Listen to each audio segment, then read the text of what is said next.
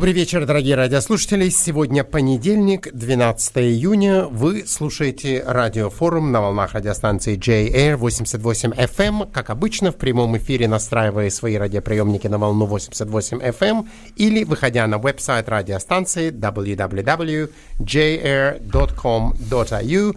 Вы можете нас слушать в прямом эфире или также, выходя на веб-сайт радиостанции, вы можете заглянуть в раздел «Подкаст», где каждая из наших передач буквально на следующий день после эфира появляется там, и в любое удобное для вас время вы можете послушать последнюю передачу или любую из других передач, которых вы пропустили.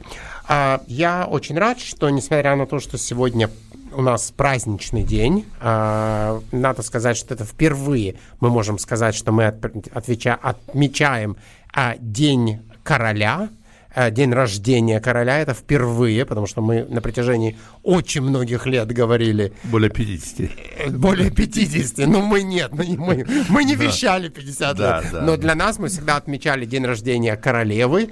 И тут вот так, к сожалению, королева покинула нас в прошлом году. Ее сын наконец-то дождался и стал королем.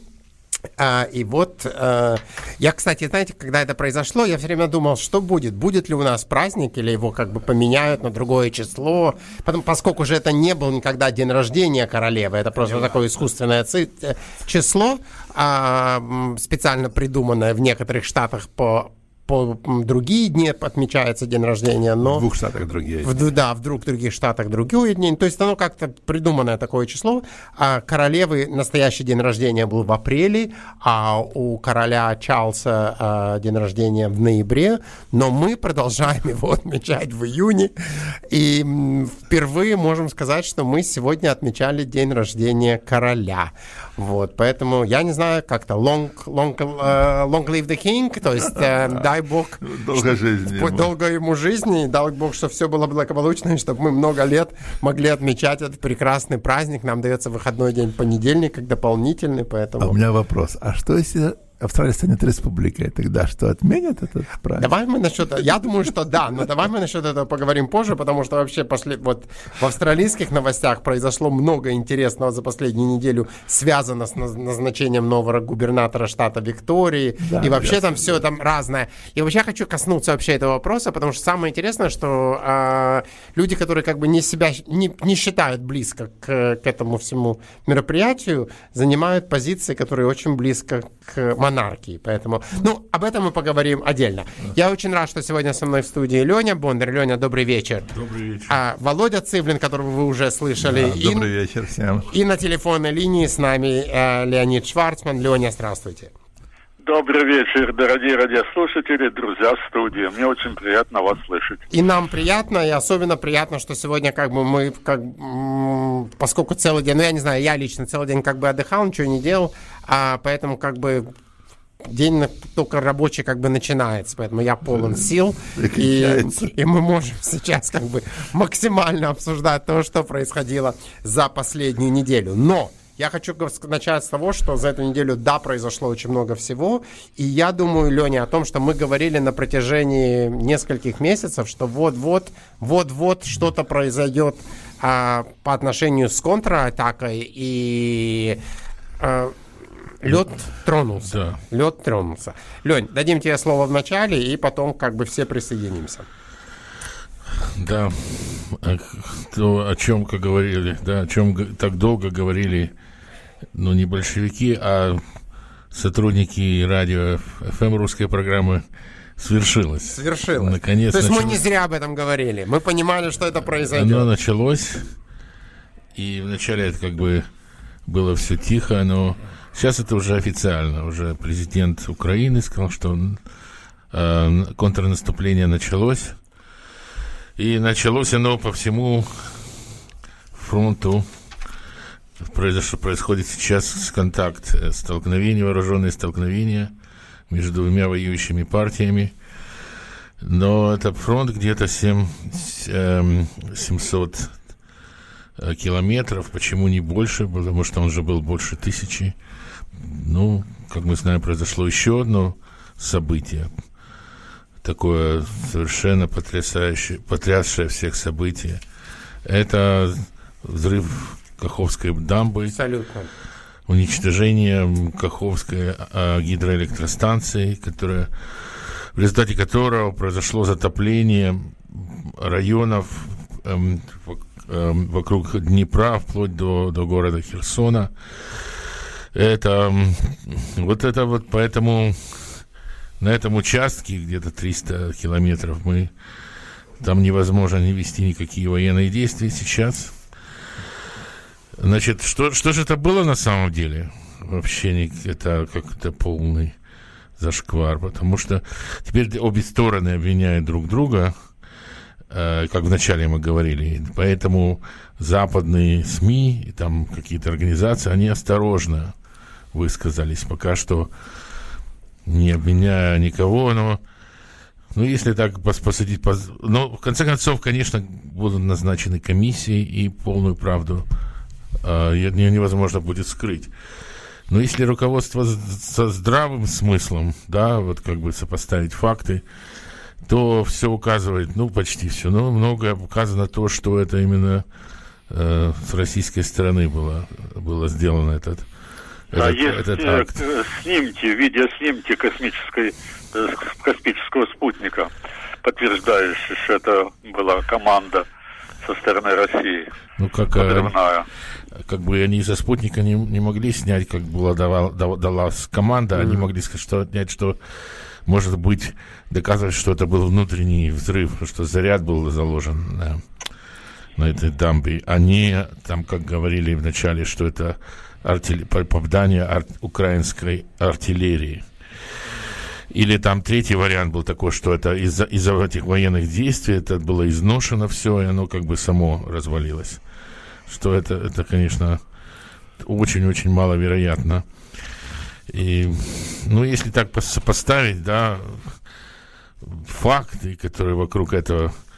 во-первых, если мы помним, несколько месяцев назад были сообщения, что вот эти вот оккупированные территории на левом берегу Днепра, то там началась вдруг эвакуация местных жителей, там как бы у них там они ввели систему с паспортами, и там паспорта Российской Федерации стали выдавать, и там какие-то фильтры происходили, но они эвакуировали не только жителей, но и все это какие-то ценные вещи, ценные заводы там или музеи, или все с этих краев, уже как бы странно, да? Теперь это все становится понятным. Потом было такое, что перед вот этим взрывом эти шлюзы были дополнены до верха, так что вот максимальное количество воды оно выплеснулось и им затопило. И кроме этого, если так подумать, зачем Украине или там украинской армии, зачем им делать в своем собственном доме, в своей собственной стране экологическую и техногенную катастрофу, которая еще, как говорят эксперты, последствия которой будут расхлебываться еще много-много лет, это даже правда. Поколений. То есть там и то, что мины, которые были заминированы в эти территории прибрежные, их всех смыло, эти мины плывут по Днепру и сталкиваются, взрываются. Потому что, конечно, это опасно для людей. И в Черное море попадают. В Черное море говорится об отравлении, потому что мазут и машинное масло от этих заводов, оно попало в чистые воды Днепра. Известный доктор, как его, есть один теледоктор такой украинский, забыл его, еврейский такой дядька. Он ведет передачу ведет, да, я тоже не помню его фамилию. Он сказал, что опасность холеры, потому что эти воды сейчас, их нельзя пить, они заражены. Следовало ожидать это. Да, и кроме всего, зачем Украине своих собственных жителей, мирных жителей, подвергать такой опасности. Вот это вопросы, как бы вообще я не понимаю, как может стать вообще такое даже размышление. В результате этого акта было 80 населенных пунктов были затоплены, на минуточку, да? Кошмар. В том числе 700 квадратных километров. В том числе и пригороды Херсона, самого Херсона. И могут сказать, там кто-то может возразить, ну так вот, а зачем тогда российскому руководству своих жителей на другом берегу подвергать опасности? И кроме этого, ведь левый берег по сравнению с правым более пологий, так что там в 2 раза больше территория была затоплена, чем на правом берегу. То есть, на это что можно ответить на это? Ответить можно так, с каких вообще пор российскому руководству вообще есть какое-то дело о своих простых гражданах, там, о своих жизнях с людей. Кто вообще за это волнуется? Тем более украинских там местных жителей вообще. А то, что там даже несколько там опорные пункты, и даже солдаты утонули, говорят. Так это издержки. Так утонули, да. Когда-то, когда спросили про Курск, что случилось с подводной лодкой, она утонула. Он правильно сказал, она утонула на самом деле, что она же таки утонула. Конечно, это ужасно, потому что если на правом берегу, даже при всех усилиях волонтеров и всех служб и армии, они стараются спасти, потому что люди влезли на крыши, там у кого многоэтажные, несколько этажов, они на верхних этажах или на крышах, то снимая, это все не так просто, это сложно, потому что вначале было такое представление, иллюзия, что вода не придет сильная, потому что она не сразу стала прибывать, а потом она нахлынула, как цунами. Картинки, что мы, извини, Лёнь, что я перебиваю, но картинки, что мы видели на телевизионных экранах, это просто жутчайшая ситуация. Да. Еще добавить, пожилые люди. Наших слушателей, чтобы они поняли объем воды. Вы все знаете Сидней-Харбор. Да. Довольно большое Харбор. Очень большое, да. Так вот, гавань. количество воды в Каховском водохранилище было в 33 раза больше. Больше, чем в Сидней-Харбор. О май гад. Вот это 33 Сидней-Харбор. 33 Сидней-Харбор разлилось. И пострадало очень много, кто не мог эвакуироваться или даже не хотел. Много пожилых людей или людей с какими-то людей с какими-то физическими проблемами. Они не могли просто, и не до всех могли достать.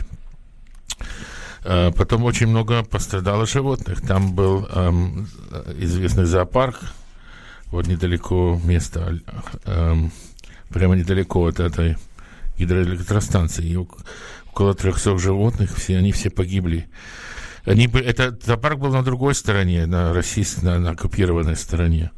И хотя местные жители хотели, если не спасти, так не увезти, хотя бы выпустить из клеток зверей, им не позволили это делать российские военные. Кошмар. Все эти животные погибли, может быть, за исключением птиц, которые улетели. Кроме этого, есть страшные кадры, но почему мы их видим? Потому что они сняты как раз на правом берегу, о том, что люди бежали, и они оставляли своих... это же все-таки поселки, и в многих домах есть свои собаки, да, которые там сторожат. И многие оставляли их привязанными, цепями привязанными, и они так и погибали. Так вот, были эти смельчаки, которые спасали на плотах, на лодках этих собак. Собаки, некоторые, они просто имели такой вид, перепуганные, они прямо хватались за своих спасителей. Кошмар. И там даже есть где-то какой-то забредший олененок, да, какой-то женщине. В общем, но это мы говорим на правом берегу, а на левом берегу все гораздо хуже было, потому что там вообще никаких спасательных мероприятий не было организовано. Почему? Потому что это все было под контролем этих российской оккупационной администрации, вообще ничего не делала. Мало того, что ничего не делали, они не позволили это сделать волонтерам местным, местным жителям. Даже стреляли по ним. Ну, вот даже, говорят, стреляли. И там погибло гораздо больше. Если там мы говорим, на одной стороне погибло, я не знаю, разные цифры, но около 10 человек, то с той стороны говорят про десятки, а некоторые даже сотни погибших. Это мы узнаем потом, конечно. Но только на третий день после случившегося Путин сказал своим там МЧС, там, службам, что нужно организовать эти эвакуационные действия. Но когда это уже вообще было довольно поздно, да? Мало и поздно. То, что там произошло, на самом деле, мы, конечно, тоже узнаем, но там гораздо хуже. Там больше просто по площади и по глубине. Вот, так что это, как мы говорим, что это техногенная, экологическая, медицинская катастрофа. Но украинцы обижены, что реакции организации ООН и Красный Крест. Потому что они сказали какой-то... Они об этом чуть ли не так же, как и по российским СМИ. Ну, российские СМИ, конечно, обвинили украинскую сторону в теракте, да? Конечно. Ну, и еще, а потом они говорили об этом как о наводнении, паводок, наводнении, то есть было дано указание преуменьшить, да, масштабы этого всего. То международные организации, как ООН, они тоже сказали, что мы призываем, мы осуждаем, но никого не обвинили. И даже не призвали. А Красный Крест тоже никаких даже не приложил усилий, чтобы как-то даже формально облегчить участь вот этих пострадавших бедствий. На что украинцы... Вот они, мы, евреи, особенно израильтяне, да, мы знаем цену этой Организации Объединенных Наций, так называемой, что они из себя представляют. А украинцы сейчас как бы в шоке. Говорят, как же это так? Организация Объединенных Наций, но она бесполезная оказалась. Ну да, мы это все знаем давно. Зеленский жестко раскритиковал их. Они только оживляются, когда надо в очередной раз Израиль там заклеймить. Вот это у них поставлено хорошо. Значит, есть... Говорят тоже московские СМИ, что... это почему, как мы знаем, что это, конечно, украинцы, потому что теперь у них меньше эта линия фронта, по которой они должны наступать. Но, с другой стороны, они сами теперь убрали возможность, потому что они боялись, что будет форсирование Днепра, что на этой стороне, конечно, с востока уже не будут наступать. И они смогли перебросить вот эти все свои силы, которые нужны, живой силой, и укрепить свои позиции на других участках фронта. Теперь давайте тогда вернемся к наступлению, да, потому что все его так долго ждали. И что? И вот дело в том, что Украина, украинский Генштаб и те, кто знает, что там происходит, они сознательно молчат. И это над этим всем висит завеса такая молчания, как такое выражение fog of war. Это туман войны. Туманной войны, да. Это делается сознательно. Почему? Потому что мы сейчас вернемся, я объясню вообще, что на самом деле происходит, потому что сейчас много разных домыслов. Все, что мы сейчас получаем, информация, это то, что печатают или ставят российская сторона. И что вот, например, они выставили фотографии, что на одном из Запорожской области было наступление, как они говорят, колонны, бронированной колонны украинских войск, которая была разбита. И вот есть фотография вот разбитого танка «Леопард», немецкого танка, который на вооружении Украины сейчас, и нескольких американских боевых машин пехоты «Брэдли» разбитых.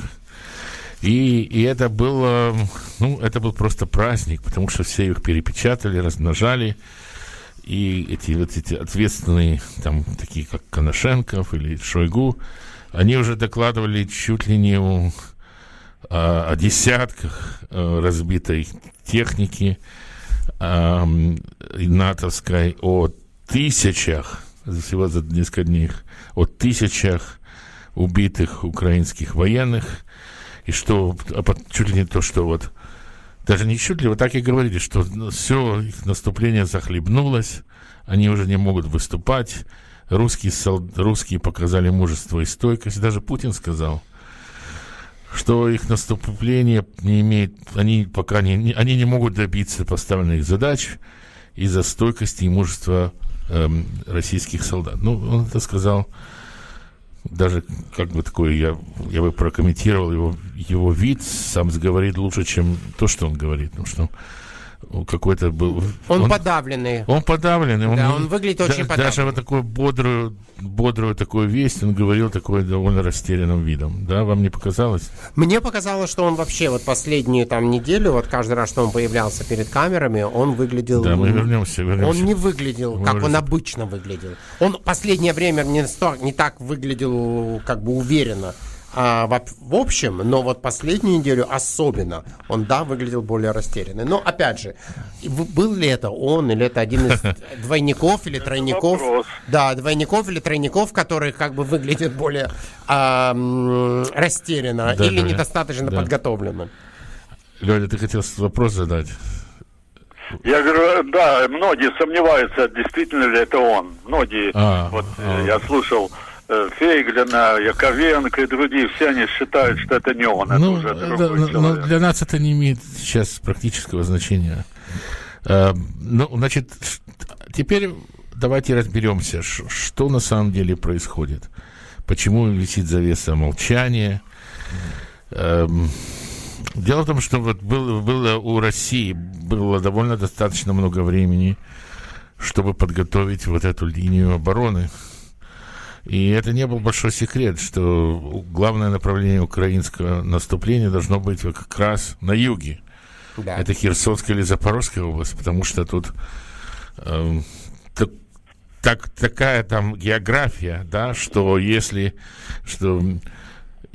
Украина сможет прорвать вот эту линию, то, что они называют сухопутный коридор в Крым из Российской Федерации, вот эта линия, которая идет вдоль Азовского моря до входа в Крым, да, то, что они смогли захватить и присоединить официально, да, к своей стране.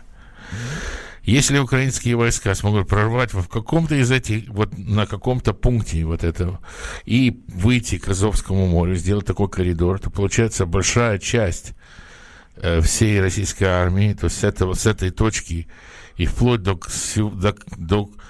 перешейка всего Крыма, у нее единственное путь снабжения из России будет через Крымский мост. А Крымский мост сейчас, он доставаем. Украина может разрушить его с помощью британских этих дальнобойных крылатых ракет Storm Shadow, например. И если это не сделать, то, получается, он вообще окажется оторванный от родины, да, от снабжения, если не считать, конечно, там по воде или по воздуху. И это россияне очень хорошо понимают.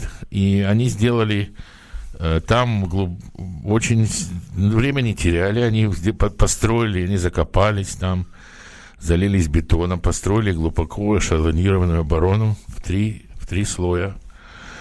И там есть перед ними это голая степь, и они все пристреленные квадраты с их артиллерии. То есть там это не просто... Тут уже не возьмешь так, знаешь, на неожиданность или испуг, как это случилось в Харьковской области. То есть это будет очень нелегкое, да, нелегкий штурм этих всех позиций.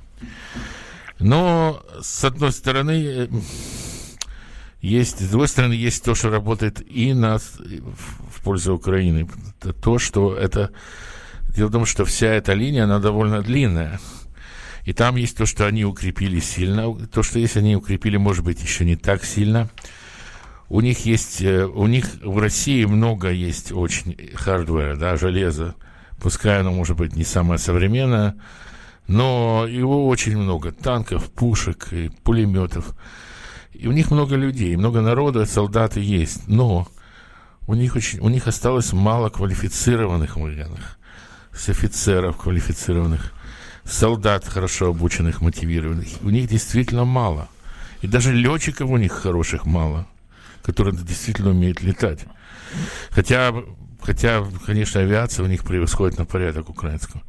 И поэтому, ну и вообще-то, как бы, не сравнить, конечно, мотивацию российского солдата с украинским солдатом. Потом есть еще такой момент, что на самом востоке, на Донбассе, продолжаются бои уже вокруг Бахмута. Это уже какое-то, знают это слово-то все.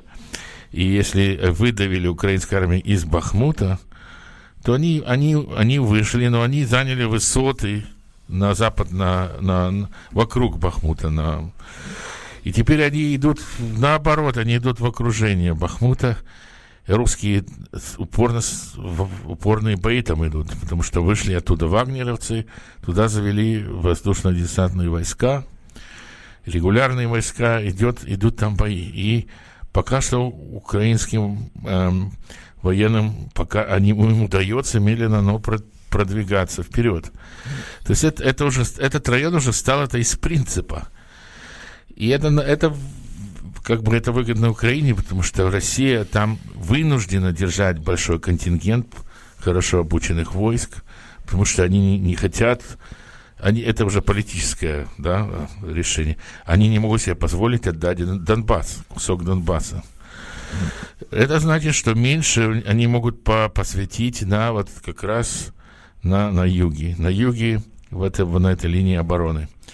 И что происходит, как это делается? Дело в том, что Украина, конечно, тоже не теряла времени, за это все время было обучено около 40 тысяч военнослужащих с помощью другими специалистами натовскими в других странах, в Польше, в Англии, в Германии. Эти ребята стали специалистами, танкистами, операторами дронов или операторами этих самоходных установок. И у них есть сейчас в украинских вооруженных силах Украины есть 12 новых бригад, моторизированных бригад. Из них 9 бригад полностью укомплектованы натовской техникой. Из них... И как это происходит? То есть им нужно штурмовать, им нужно пробить эту оборону. Как это делается? По российской доктрине военной первая линия обороны, она слабее. То есть они могут, они обычно ожидается, что они теряют свои позиции, и противник, в данном случае Украина, да, они проходят через первую линию, а во второй линии обороны уже так построено, что их ждет там ловушка. Там более серьезно. А третья линия уже самая серьезная. Так обучались в военных училищах, и так генерал Герасимов, начальник штаба, так он построил эту всю линию. Не Маннергейма, может быть, линия Герасимова будет называться. Конечно же, генерал Залужный, который тоже учился в советской военном училище, он хорошо знает. Он говорит, что он и самого Герасимова тактику хорошо понимает. И знает советскую военную доктрину. Он также обучался и на Западе. И на Западе так больше делал, он сторонник такой, это называется Combined Arms Doctrine, когда все рода войск взаимодействуют как разные инструменты в одном оркестре. То есть они слаженно взаимодействуют и реагируют на изменения ситуации, и реагируют и где работает очень хорошо связь, разведка. То есть все это как бы живой организм, который очень быстро и эффективно реагирует на изменения ситуации и использует появляющиеся возможности. Как бы украинская армия тренировалась, ее тренировали люди опытные офицеры натовские. И первое идет, и то, что получилось, что действительно были потери. Были потери даже вот в натовской технике. Но идет... Ну да, вот об этом... как вы себе представите, вот если надо, вот как мы... Да, мы читали книжки или фильмы, там штурмуют крепость. Кто первый гибнет, кто первый поднимается по лестнице на эти стены. Но здесь идет разведка боем. То есть вначале идут небольшие соединения, то есть в размере роты и батальонов, которые идут и вызывают на себя огонь. Или даже пытаются найти слабые места, и если они их находят, они там укрепляются и вызывают подмогу. Но все это делается на самом деле для того, чтобы, так как говорится, подготовить поле соприкосновения. То есть после нескольких там недель или двух у главнокомандующего уже на карте, у него уже не просто там серая эта зона, а он уже знает, где что ожидать, вместе с данными разведки и с данными, которые мы принесли вот эти батальоны, которые пошли на контакт с противником. И тогда он планирует прорыв. А прорыв идут уже самые лучшие резервы. Этих резервов еще никто не видел. Хотя русские там, они протрубили, что резервы уничтожены. Ну, это смешно. На самом деле, я как-то говорил, что вот эти 9 бригад, из них... Да, все эти 9 бригад укомплектованы натовской техникой. Из них 82-я десантно-штурмовая бригада, которая укомплектована английскими танками Challenger-2, которые, как крепость на колесах, их трудно уничтожить, за которыми идут 50 этих немецких танков Мардер, за которыми идут сотни этих Брэдли. То есть это настоящий бронированный кулак. Ну, понятно. Если, как только он поймет, что вот здесь появился какой-то зазор, благодаря вот действиям этих батальонов, которые пошли, и даже под своей кровью, да, они нашли какие-то вот щели, какие-то вот зазорные, заняли укрепленные позиции, он понимает, что вот сейчас, вот в этом месте он посылает вот этот бронированный кулак, который пробивает все 3 линии, все 3 эшелона обороны. Вот такое, это не я говорю, я слышал полковник Светан, потом есть и Галь Левин, офицер израильской армии. Они, в общем-то, говорят примерно то же самое, что вот так. Что еще? Но они говорят полностью противоположное то, что говорит российская пресса. Ну, потому что это просто в погоне за сенсацией. Абсолютно. И для того, чтобы там поддержать дух. Но так как они просто, если они начинают врать, они не знают, когда остановиться. Да, у них это просто... И вот я, как раньше говорил, я для развлечения иногда смотрю специально российское телевидение, российские новости. Да. И вот вчера, выходной день, как бы воскресенье, я решил посмотреть это российские новости. Боже, как они все это... И показали и танки, которые сгорели, и да, то. Да. То есть все как бы... Майкл Наки говорит еще, самый мой любимый блогер военный, он говорит, что как они делают, у них, так как там летают эти птички, дроны, они засняли эту колонну с одного ракурса, другого, и потом это все показывают как не одно, как один инцидент, конечно. А как несколько. Если по правде говоря, украинские тоже иногда, знаете, там преувеличивают свои успехи или замалчивают потери. Ну, это как бы ожидаемо, да, но когда уже совсем, так сказал, кто-то Аристотель сказал, что если суммировать... это Пригожин сказал. Если суммировать все эти цифры, что сказал Коношенков, да, который докладывает о потерях, которые якобы потеряли украинцы, что это будет больше, чем население всего земного шара, наверное. Слушай, все же хотят быть победителями. Друзья, я предлагаю музыкальную паузу, после которой мы продолжим. Я обязательно вернусь. Вернусь зеленою листвой, дождем тебя слегка коснусь.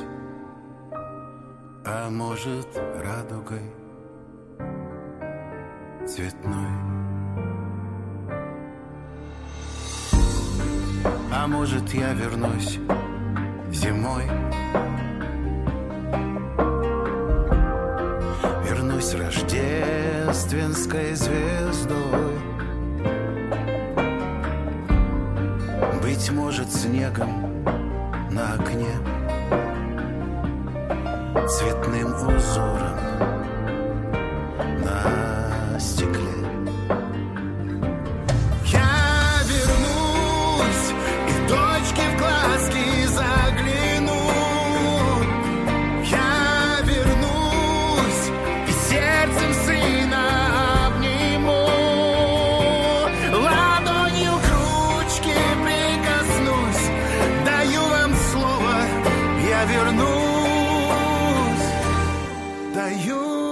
Слово и клянусь, я вернусь к тебе живой, вернусь расставленный судьбой, вернусь свечой на алтаре, застывшим солнцем в декабре. Я вернусь и точки в глазки загляну. Я вернусь и сердцем сына обниму. Ладонью к ручке прикоснусь. Даю вам слово, я вернусь. Даю вам слово и клянусь.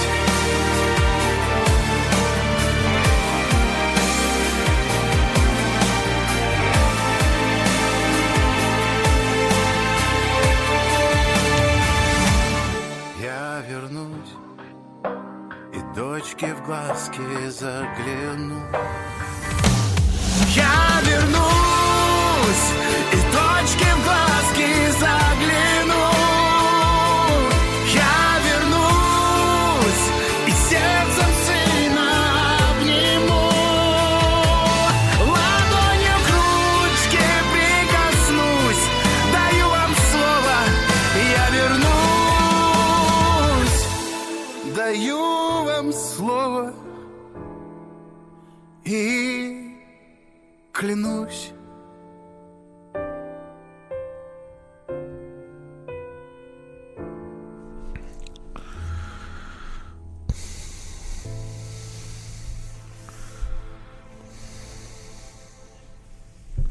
Дорогие радиослушатели, мы продолжаем нашу передачу. Вы слушаете радиофорум на волнах радиостанции J-Air 88 FM. Ну что ж, мы поговорим еще, что происходит в это неспокойное время, в этом неспокойном регионе. Да, но на самом деле я хочу сказать, что происходит в другом неспокойном регионе. То есть это сейчас Российская Федерация тоже становится все менее спокойным регионом. И как понятно, что по-настоящему все вот эту войну, этот весь ужас, она закончится, когда не только решится на поле боя, хотя это главное, но это идет еще другой фронт, это фронт политический в самой России. Потому что пока у власти те, которые сейчас у власти, оно будет вот так, оно не закончится, так? И должна измениться ситуация в самой Москве, в самой России, как она... тогда мы можем надеяться о том, что не просто закончатся военные действия, что закончится война, и ее не будет, будет мир. И в прошлый раз мы говорили о том, что есть тенденция, вот если просто смотреть на то, что происходит, смотреть средства массовой информации, то происходят странные вещи. Впечатление такое, что у президента Российской Федерации все меньше становится, его круг власти, и то, что он может, оно сужается. И то, что раньше невозможно было себе представить, когда высокопоставленные политики или журналисты вдруг они говорят о том, что они против этой войны, что это зря было затеяно, или что шансов победить у России в этой войне нет. Это говорят и как и военные вдруг осмелели. Так даже один из больших деятелей этой партии «Единая Россия», это партия Путина. Я забыл, как его фамилия. Затулин, да. Он высказался тоже в самой Государственной Думе об этом. А это не просто... Не достигнуты, не будут достигнуты. Это не просто какой-то дежурный депутат. А это человек-идеолог противостояния с Украиной. Он об этом писал еще в 90-е годы, что Украину там нужно вернуть в состав под влияние России, и нужно применить насилие. Он об этом писал. И он же сейчас признает неудачу, что это не смогли это сделать. Кроме этого, вот я смотрю, некоторые актеры там или деятели искусства вдруг стали говорить правду. То есть о чем это говорит? Это говорит о том, что вот как бы люди, может быть, есть те, которым просто, знаете, говорят, совесть так заела, что они должны сказать правду. Ну, я думаю, что просто многие не держат нос по ветру. Они знают, что сейчас они быстро переобуваются в воздухе, потому что вот все начинают чувствовать, что вот это как бы уже на выходе сейчас эта власть. И вот, например, события такие, что... вот если мы хотим, вот если есть одна вещь какая-то, вот как лакмусовый тест, который нам говорит сейчас о состоянии путинской власти, это лакмусовая бумажка, она называется Пригожин. Потому что если смотреть, что делает этот человек, что происходит вокруг него, то можно понять о состоянии вот этих всех фракций, которые не просто вокруг Путина и его люди, но и вокруг него вот эти разные партии и фракции. У нас последние такие вещи. После всех этих наездов на Шойгу, на министра обороны, Шойгу сделал приказ о том, что теперь все вот добровольные соединения, которые там, в том числе и эти частные военные компании, они должны вступить под юрисдикцию Министерства обороны, или они будут зарегистрироваться. Или если нет, они будут распущены. То есть он прямо говорит, что у Пригожина мы собираемся отобрать вот эту вот группу Вагнера. Они и раньше уже стали делать свои эти ЧВК. Но сейчас они официально хотят у Пригожина забрать его детище. На что ответил Пригожин? Он просто послал, говорит, что мы не подчиняемся вам, это частная компания, и, в общем, идите лесом. Ну и хорошо, вот мы знали, что они ненавидят друг друга, ну что дальше, что мы из этого какое-то заключение делаем? А мы делаем такое заключение, что в нормальной, и как бы раньше как бы ожидалось, что должен вмешаться хозяин, там, должно Совбез безопасности собраться, там Патрушев какой-нибудь, я не знаю, этот Госдума, Володин, они должны посадить их. Давайте там мы разведем это, значит, sort it out между вами, ребята, все. Ничего этого, или Путин скажет что-то, ничего этого нету. Что все отворачиваются, идет, каждый сейчас гребет под себя. Или, например, сейчас с Кадыровым, что происходило, эти два кореша, Пригожин и Кадыров, которые раньше вместе наезжали на Шойгу и на Герасимова. Ну, сейчас Кадырова напустили недавно на Пригожина, и трое из его этих главных этих цепных псов, они выступили с обвинениями Пригожина в предательстве, и что, типа, если ты мужик, мы тебе назначаем стрелку, ну, чуть ли не как по понятиям 90-х годов. На что Пригожин не ответил, он выпустил своих собак, вот там, начиная как-то Уткина, который был главный организатор Вагнера когда-то, и другие вот эти его головорезы, которые ответили чеченским головорезам, что мы вас там видели в прицел еще в Первую и во Вторую Чеченскую войну, и вы вообще воевать не умеете, да? Только на ТикТок фотографироваться. На что им, конечно, было очень обидно. На что и казалось, что... И это действительно так, это правда, что если вагнеров там 10 тысяч головорезов, которые прошли огонь и воду, то у чеченцев... то кадыровцы на самом деле воевать не умеют, это просто менты. Или они могут расстреливать там, как заградотряды. На что оказалось, что Кадыров отполз и успокоился. Но недавно он выпустил целое длинное такое сообщение в Телеграме, где он описал все, что произошло. Ну, кстати, в это же самое время Пригожин выступил, где он описал все эти события и сказал, что он не хотел там продолжать это там как-то все эти разборки, потому что он не хочет, чтобы развязывались междунациональные конфликты в Российской Федерации, то есть между русскими и чеченцами. На что Кадыров ответил: как ты можешь назвать, что чеченцы это там малый народ, меньшинство, мы там типа номинальная нация, и что ты можешь сказать, что вы воевали лучше нас, а мы там то, мы это... Как бы он еще... Но это они выдержаны, да, еще в псевдоуважительном таком тоне. Но в конце Кадыров в своем этом телеге, который он выставил, все это как бы он описывал эти события, где выгораживал себя, но в конце он сделал маленький такой намек, который это была цель его выступления. Он сказал, что мы знаем, как Пригожин, все схемы, как Пригожин делал деньги на поставках продовольствия российской армии.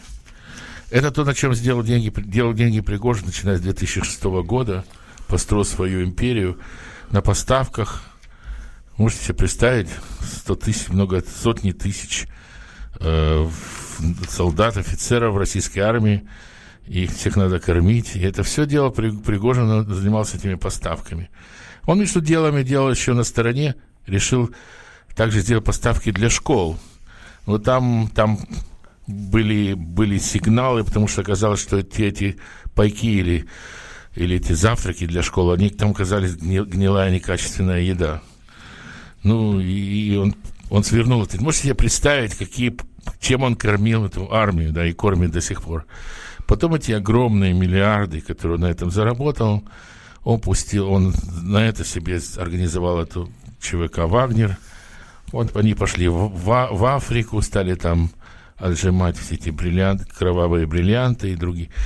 Но Кадыров, он угрожает, что он раскроет секретные схемы Пригожина по тому, как он распиливал эти бабки.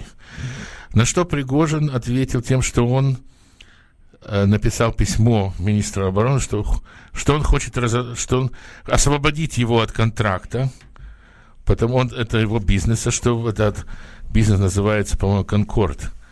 Хорошее название. По поставке продовольствия российской армии, потому что там типа кто-то что-то... конечно, никто на это не пойдет посередине войны вдруг отменять поставки продовольствия, которые и так логистика у них не очень хорошо работает.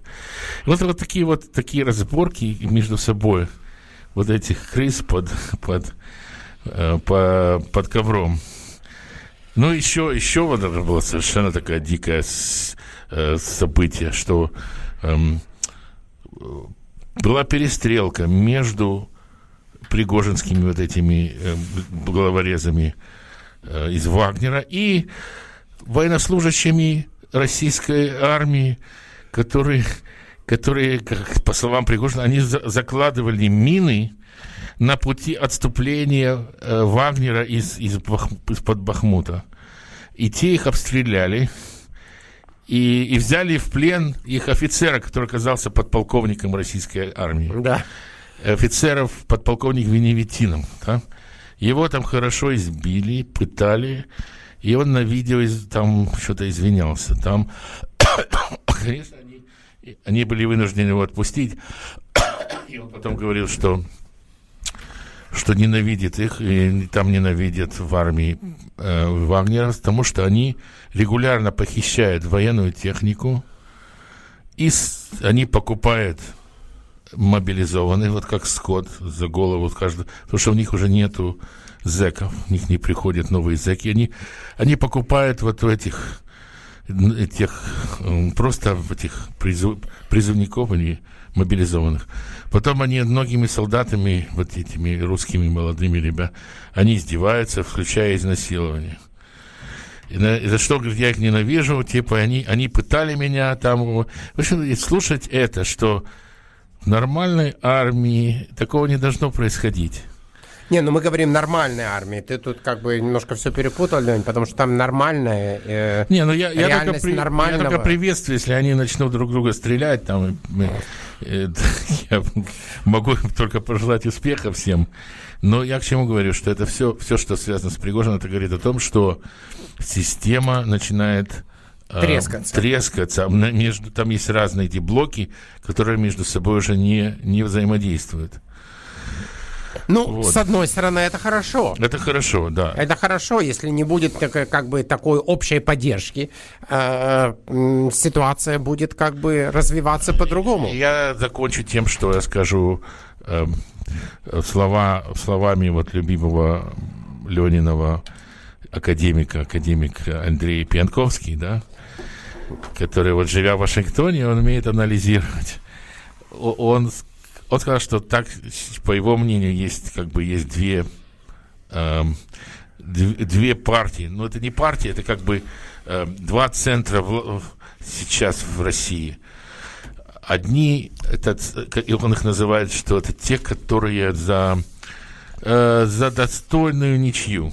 Это Путин, это там Володин и вот там другие люди, Патрушев, многие другие, и они хотят, они надеются, что вот сейчас это контрнаступление застопорится, и там будет, вот как в Первую мировую войну, это будет, значит, какая-то линия, которая никуда не будет двигаться, как Верден, и потом все устанут и скажут, как Кольт Леопольд, ну давайте уже помиритесь.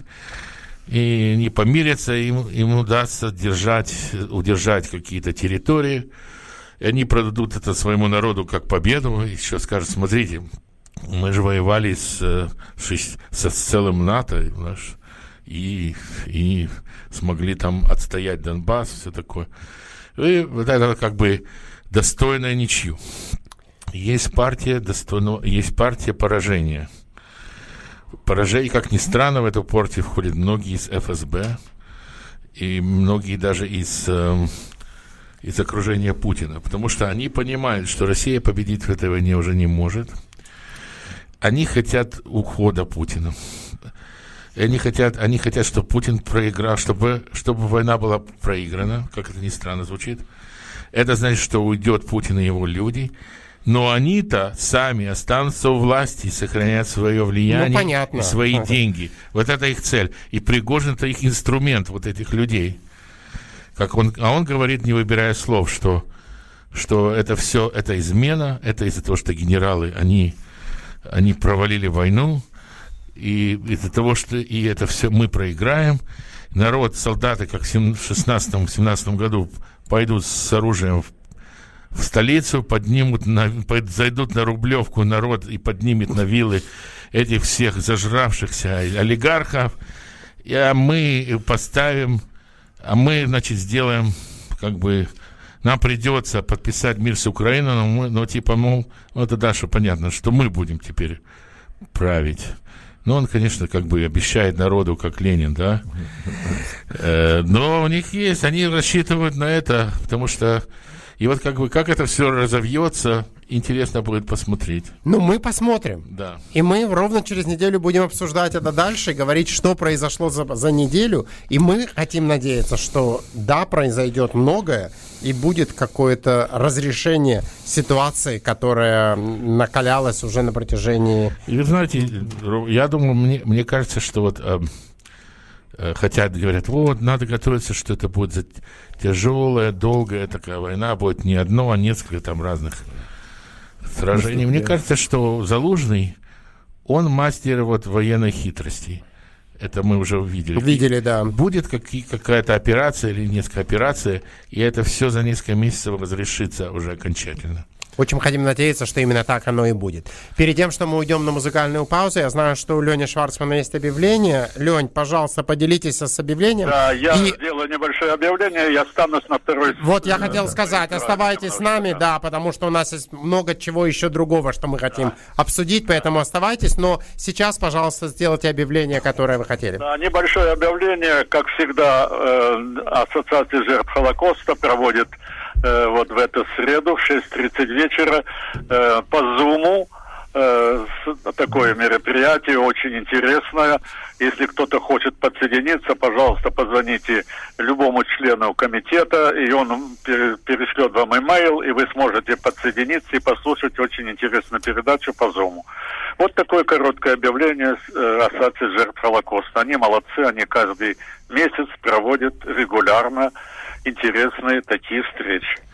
Отлично. И что ж, сделаем музыкальную паузу, вернемся после нее и обсудим, что еще происходило в нашем беспокойном мире. Уж сколько их упало в эту бездну, разверстую вдали. Настанет день, когда и я исчезну с поверхности земли. Застынет все, что пело и боролось, сияло и рвалось. И зелень глаз моих, и нежный голос, и золото волос.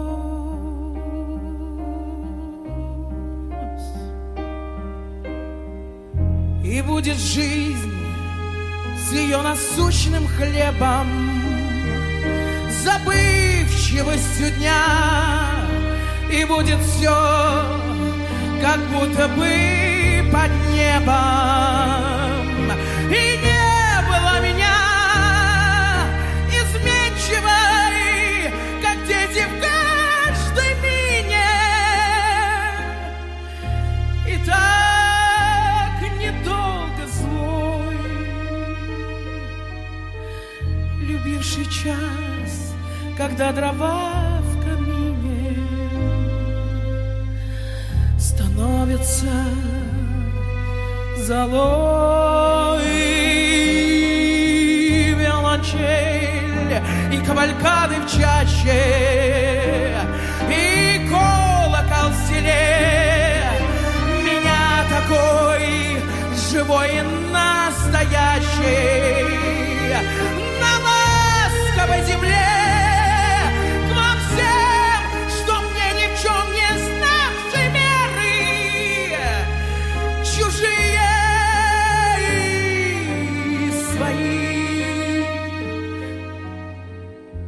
Обращаюсь с требованием веры